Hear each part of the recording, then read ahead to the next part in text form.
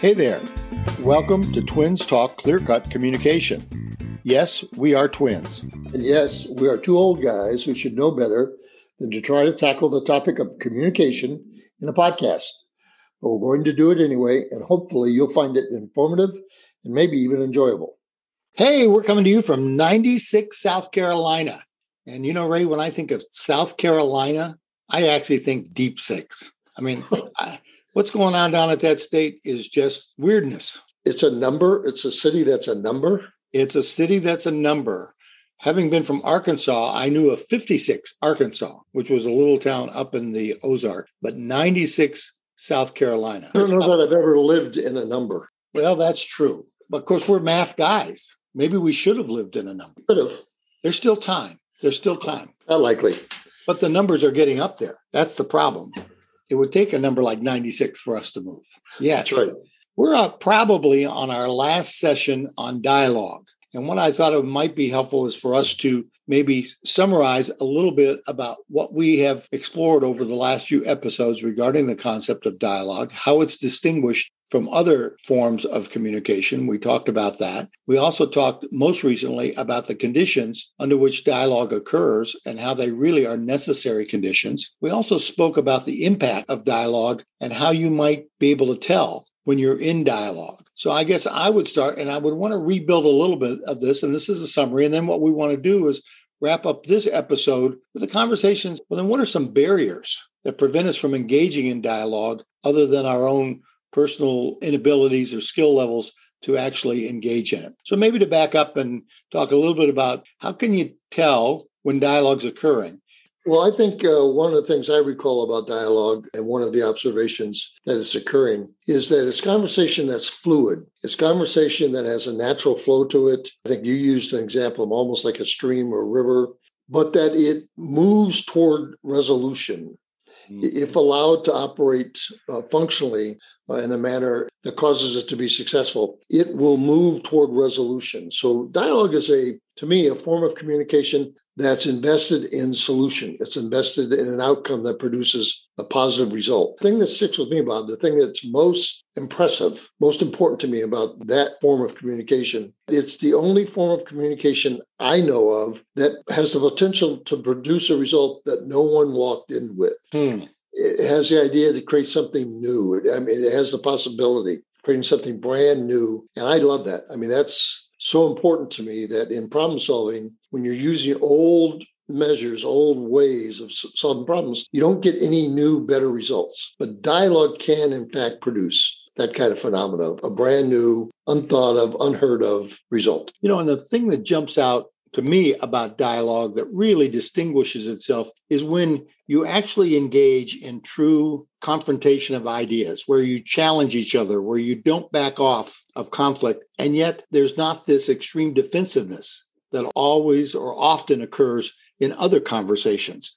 Is when you see people talking about real issues, they're digging beneath what is a smooth surface. They're no longer engaged in simply a polite conversation. They're talking about very important things, and they're beginning to really challenge each other. And yet at the same time, it doesn't carry with it a sense of defensiveness, where people are constantly having to defend their positions, are constantly having to engage in pushback in a way that's not building something, as you said, moving towards a resolution that really is good for all. I would also add that in my experience, dialogue most often produces positive results for a relationship. Very often, while that's not what you're working on is a relationship, the byproduct of effective dialogue is that the relationships of those involved in that dialogue often improve, get better, create more meaning. And that's, to me, a benefit, a tangential benefit that is well worth the effort. Yeah. You know, the other thing that I think about that we have talked about is distinguish dialogue from other forms of communication. And I was putting it in groups and you were talking about it one-on-one with others, but it's the notion of debate, polite discussion, skillful discussion or facilitated discussion, and dialogue. And we suggested that there are three elements that really distinguish the forms of communication. One is the amount of inquiry compared to advocacy. The other is the degree to which we create shared understanding. And the third one is where we really push ideas outward rather than inward. So often conversation tries to converge quickly, and people try to close the conversation versus push the conversation to explore all the different options, all the different possibilities. In fact, one of the phrases we use that I think really might help listeners is to stay in the question. So those were the three elements that distinguish that continuum from debate to dialogue. Oh, you wanted to jump in? What percentage of conversations from your experience actually evolve to the point of you could consider them dialogue? Almost all of mine. Well, you're such a rare exception. In the general population, for those who aren't committed to it, again, what percentage of conversations you think actually evolve to the point that you would consider them dialogue? In a way, that's a hard question, but on the other hand, it's actually pretty easily. I would say dialogue is rare. And so probably percent of conversations that truly move towards what we would call dialogue is down there around 10%. It's a fun question to think about because when you think about conversations in general and communication in general, and we're involved in it all day long in so many different ways, but we're not as intentional about thinking, where am I right now? What kind of conversation am I involved in? And the truth of the matter is, unless you have someone who is focused on the process, who's really thinking about the process, you're probably not going to move towards dialogue because certain questions are going to have to be asked to take that conversation to what I would call the next level. For dialogue to occur, someone or someones have to stay alert and have to be intentional because otherwise, to count on it becoming spontaneous, it does occur. There are spontaneous dialogues, but they're so rare. And the fact that they're surprising says that people didn't intend and weren't staying alert. And just to confirm to our listeners out there, they've heard us hammering on this point. I think they know we really believe in dialogue. We think this may be the most important form of communication you can engage in on a regular basis.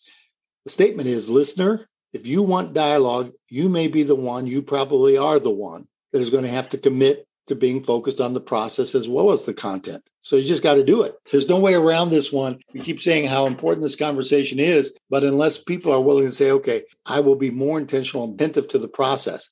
And the truth of the matter is, Bear, I've shared this so often with executives, and they say, okay, I'll commit to it. And then the very next session, they're just not engaged in it. I remember an executive who sat in on a session, and he was an old school kind of guy, a real hard-nosed executive. When I want your opinion, I'll give it to you. That was his style. So he sits in on one of these sessions, and we're talking about dialogue. He says, I like it. I buy it. And so I think interesting. So about 2 months later, I'm seeing him at the corporate office, and I'm doing a session on dialogue, and he happens to sit in on it. And as I'm sharing with the group how difficult this is, he raises his hand and says to the group, Bob's right here. This really is difficult. I've been doing it for 2 months and no one's noticed.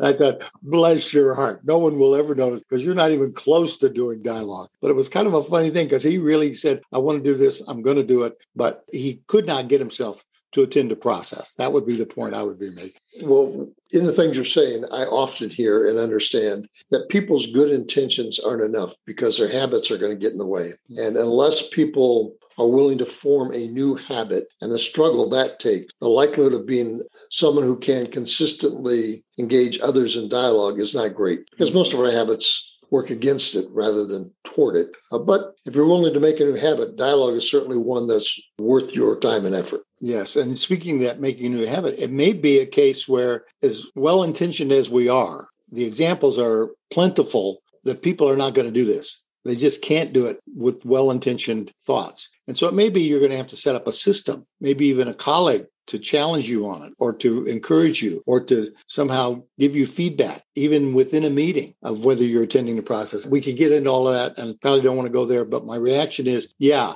this is going to be one that if you've been listening along and say, I think I like this, it's going to take more than just, I think I like this. It's going to take you saying, I got to figure out how to get myself to do this on a more regular basis. Well, we talked about that, the summary. 4 conditions. I want to make sure that we summarize those. One is that people in a group need to treat each other as equals. And that means addressing the hierarchy. And it doesn't mean doing away with the hierarchy. It's more a case of mitigating, doing something about it, and trying as much as possible to create a sense of equality among the group. And you had some comments on there. Well, individual basis and applying this individually in conversation, I think you never pull rank. You never step into a role, speak through the role. You stay authentic, stay personal, and prevent yourself from stepping into a picture others might have of you and try to be authentic. That would be the personal application of it. I think, like you said, you can't ignore hierarchy. You can't presume people are going to strip you of your role. They're still going to see you who you are. But I think the style you encourage executives to use is if you ask questions, people don't often put you in that superior role. If you're asking questions that have legitimate open-endedness to them, they'll give you room not to be the boss for a while. The second condition that we talked about was the notion of you have to suspend assumptions. And I actually liked your term, is you have to be willing to hold on to your opinions. That the conversation we want here is a more fluid, open conversation, and you have to be willing to suspend those opinions, not give them up, not deny them, even free to express them, but to suspend them and say, I'm open to other people's perspectives. I'm open to other people's opinions. We did comment, third condition necessary is for people to listen deeply. And probably the phrase we used that was most helpful was the idea of probing beneath the smooth surface. And then lastly, we commented on someone does need to attend a process. We keep talking about that. I apologize to the listeners for that, but it's amazing how dialogue will not occur unless there is someone or someones who are really thinking and watching and observing the process in addition to the content that's going on. It so amazes me in executive meeting after executive meeting that I've been in that people are so focused on content. They get so caught up in it that the conversation itself goes awry. And people think, I don't know how that happened. And I'm sitting there saying, well, because no one was there to tend to the process. We all got caught up in the content and we got involved with our dog in the fight. Yeah, often people think that facilitative role, as you're describing it, is a matter of control, when in fact, it's not control at all. You're guiding, you're shaping the conversation, but you're not controlling it. You don't have to feel the need to take control and move it to where you need it to be. Mm-hmm. I think when you're talking about dialogue and you're going to play that role of being the monitor of what's actually taking place conversationally, I think you need to see yourself as a guide or someone who's trying to shape conversation, give it a little bit of form, but certainly not control, not what we'd ask anyone who's in that role to do. So let's talk briefly about what will stop dialogue in its track. What are the barriers to dialogue? And one I'd put out there is when people avoid conflict. I mean, one of the quickest barriers that I see in a group is when you clearly see individuals or groups saying, we don't want to deal with the conflict. We've got a conflict here and we're going to avoid it. And so one of the ways of avoiding it without being explicit of saying we're not going to talk about that is to simply stay at the smooth surface. Let's have a polite conversation. Let's not dig deep enough. If I bump into conflict, I back off and I say, we really like each other. And so we just have this very harmonious conversation, but nothing ever gets done. And we all recognize there's conflict out there, but we're not going to address it. So I think we need to realize you can't really have dialogue when people are engaged actively in avoiding conflict. The other point I would make is that when people take polarized positions and they won't give them up. I mean, what's going on at the national level right now? We really can't have a dialogue at the national level because we have people who have taken extremely polarized position and there is no alternative. And so then the best you can get in a small group, let's say we're in an executive meeting and people have come down very hard and adamant and dug in their heels. Those are all terms we would use. They'll say, well, let's just agree to disagree. Well, whenever I hear that comment, I know we're, one, not in dialogue, and two, we're not going to move towards dialogue because people are simply avoiding what we need to talk about. Any thoughts on that? Yeah, I think when you've described dialogue, you've always talked about shared vision and shared meaning. Well, polarized opinions do the opposite of create shared meaning. Mm-hmm. They drive people apart. You're essentially saying, I'm on this side and it's very different than your side. And unless you come to me, we can't come to any common understanding. And that is an obstruction to dialogue, not a way to produce it. So I couldn't agree more that when people come in with the intent of maintaining a polarized view, an absolute view, an uninfluenceable view, they're not good candidates for dialogue. Mm-hmm. That would be a barrier that is virtually impossible to overcome. With you there. The other one I would want to bring up, and I find this to be both humorous and interesting and yet very powerful, is the notion of the defensive routines that we engage in when we get involved in communication. We're mostly unaware of them. That is, we refer to these defensive routines as self-sealing. That is, when we engage in them, we don't even realize that what we're doing is really reacting defensively and essentially cutting off dialogue as a form of conversation. So an example I would give is preemptive, forceful advocacy. So I come into a meeting and I've decided, I'm going to state my position very forcefully and I'm going to preempt any possibilities of alternatives. Well, when I do that, it really is a defensive routine, because what I'm saying is I don't want to hear your opinion. I don't want to hear what you got to say.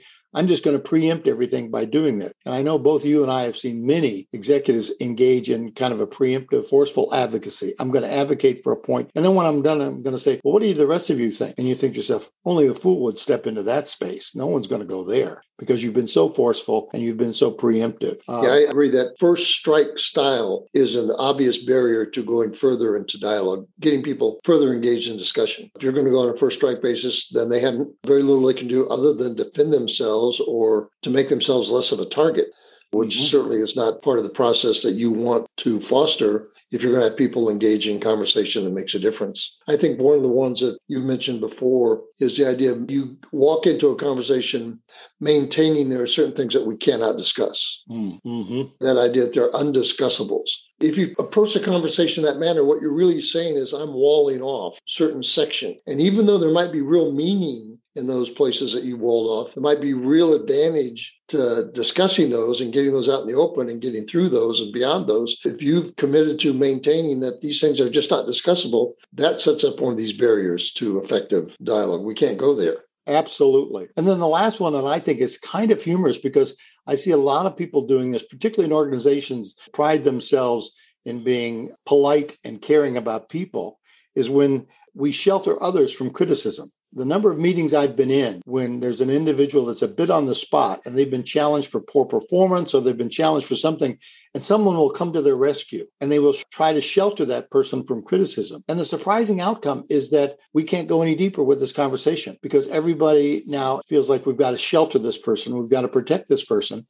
And what's so interesting is when you really engage in dialogue, you can move through that position, that criticism, to a more effective place. But when people get into these defensive routines of sheltering others, it ends up cutting the dialogue off. It ends up preventing it from actually happening. And again, it's when I pointed out, when I'm facilitating, people don't even see it. It's so self-sealing. They really think they're doing the right thing. They're protecting one of their subordinates. They're protecting one of their peers, when in fact, what they're doing is reducing the potential for us to have an honest conversation that is more approaching dialogue. In this area of defensive routines, if we try to make application to a one-on-one conversation, one of the defensive routines I see people use regularly in one-on-one conversations is projection. They project onto others what they themselves are either most concerned about or most afraid of or most upset by, and project that onto the other person and automatically make them a problem, automatically make them